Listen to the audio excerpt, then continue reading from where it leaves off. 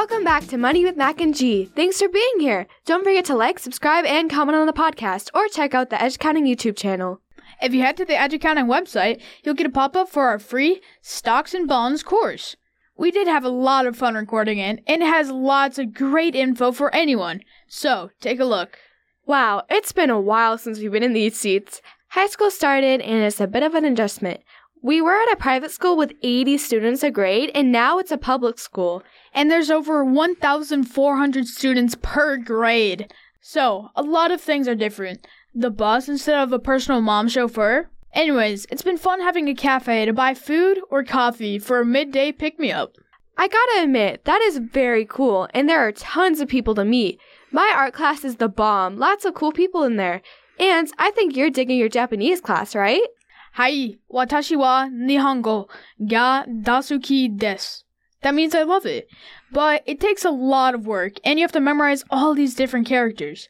It sometimes feels like a little bit too much. Speaking of characters, I've met some people who make me laugh and are real characters. Hey, it's good to be back on air. Have you heard Dad complaining recently that hiring people to work is impossible? Yeah, he keeps saying that they're trying everything to make people want to work. He's offered sign-on bonuses, higher wages, benefits, and all kinds of things. But they haven't had much luck. They even offered tickets to the Indy 500, barbecue cookouts, and electronics. He said it had something to do with COVID, so I took a look and found this article from the U.S. Chamber of Commerce. The Chamber, as it's known, is an organization for business. People join and work together.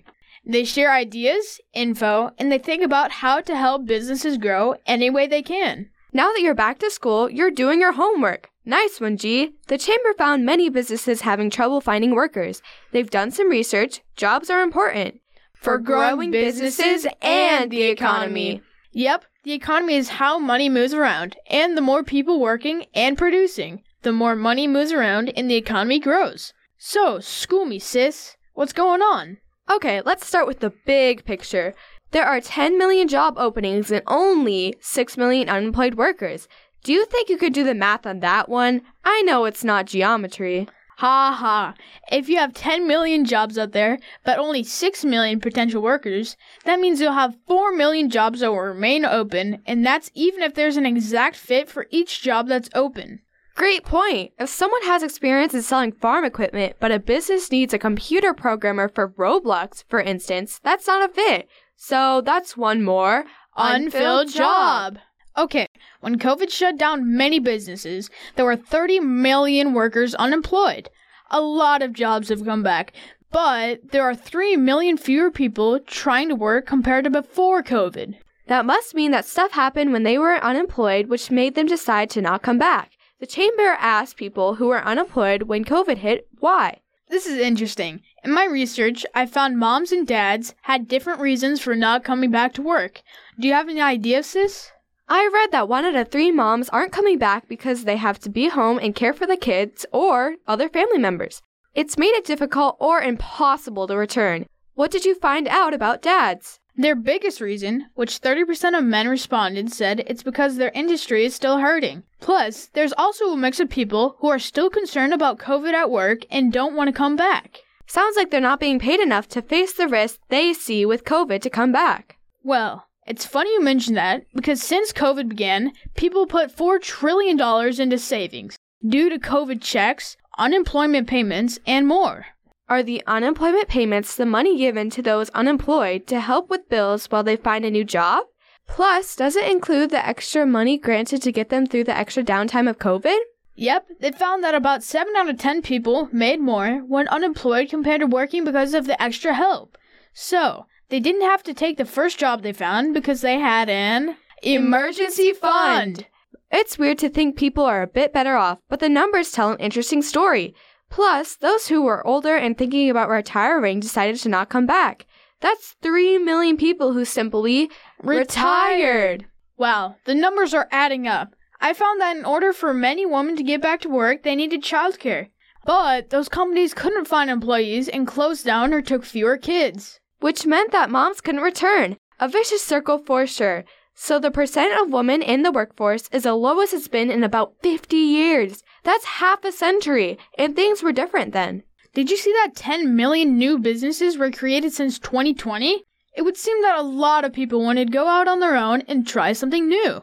The gig economy was really kicking in. Seems that way. People trying to make their hobbies a thriving financial reality. And it seems people got really inspired to quit their jobs and search for better opportunities or just more free time. Who wouldn't love more free time? Can you say video games? How can you blame them? But it does seem that more people who resigned may not have found that perfect job with extra free time. That means they are still out of the workforce or possibly frustrated and decided not to return. It seems like a potentially difficult situation for many businesses.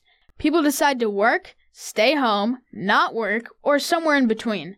But don't you need a place to live and eat? Sounds like living with mom and dad like we do is the answer.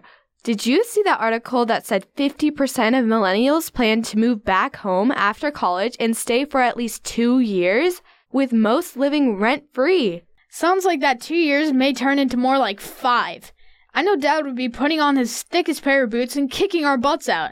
That's a lot of people who can decide not to work. You got that right. So what are companies doing to get people back to work? I didn't look into that, but I guess a gaming system might get me interested. What'd you find? Did you see that some companies are offering unlimited vacation days? I'm not sure how that one works. Couldn't you just simply be on vacation every single day? I guess you could, but you have to get your work done. There's research that says, on average, employees with unlimited vacation take 13 days per year, which is actually 2 days less than those with specific limited time. That's really hard to believe. Hey, do you want to name off some of the cool and wacky other benefits that companies are offering to get and keep employees? Sure, let's do it. I'll start. Bring your dog to work. Bark, bark. Unlimited high fives. A personal assistant for everyone. On-site workout classes. Free mechanical bull rides across the street. Yeehaw! All the snacks you can carry. Free season passes to the local ski resort. Swish, swish. Pet insurance. Unlimited usage of the ping pong table. RV rental discounts. Free beer Fridays. There are some wacky items on that list, but there is fantastic paid time off at places like Netflix, Etsy, and Amazon, where you get 20 weeks to unlimited time off when having a kid. Do dads get time off too? It's not just moms, right? Yep, dads are included for sure. Some even have the same thing if you have a puppy. That sounds like fun. But the way mom and dad tell it after we were born, they couldn't wait to get back to work. Not because of me. Nice try. But it does sound like companies are trying a lot because it's tough out here.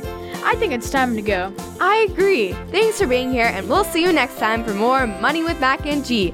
Bye!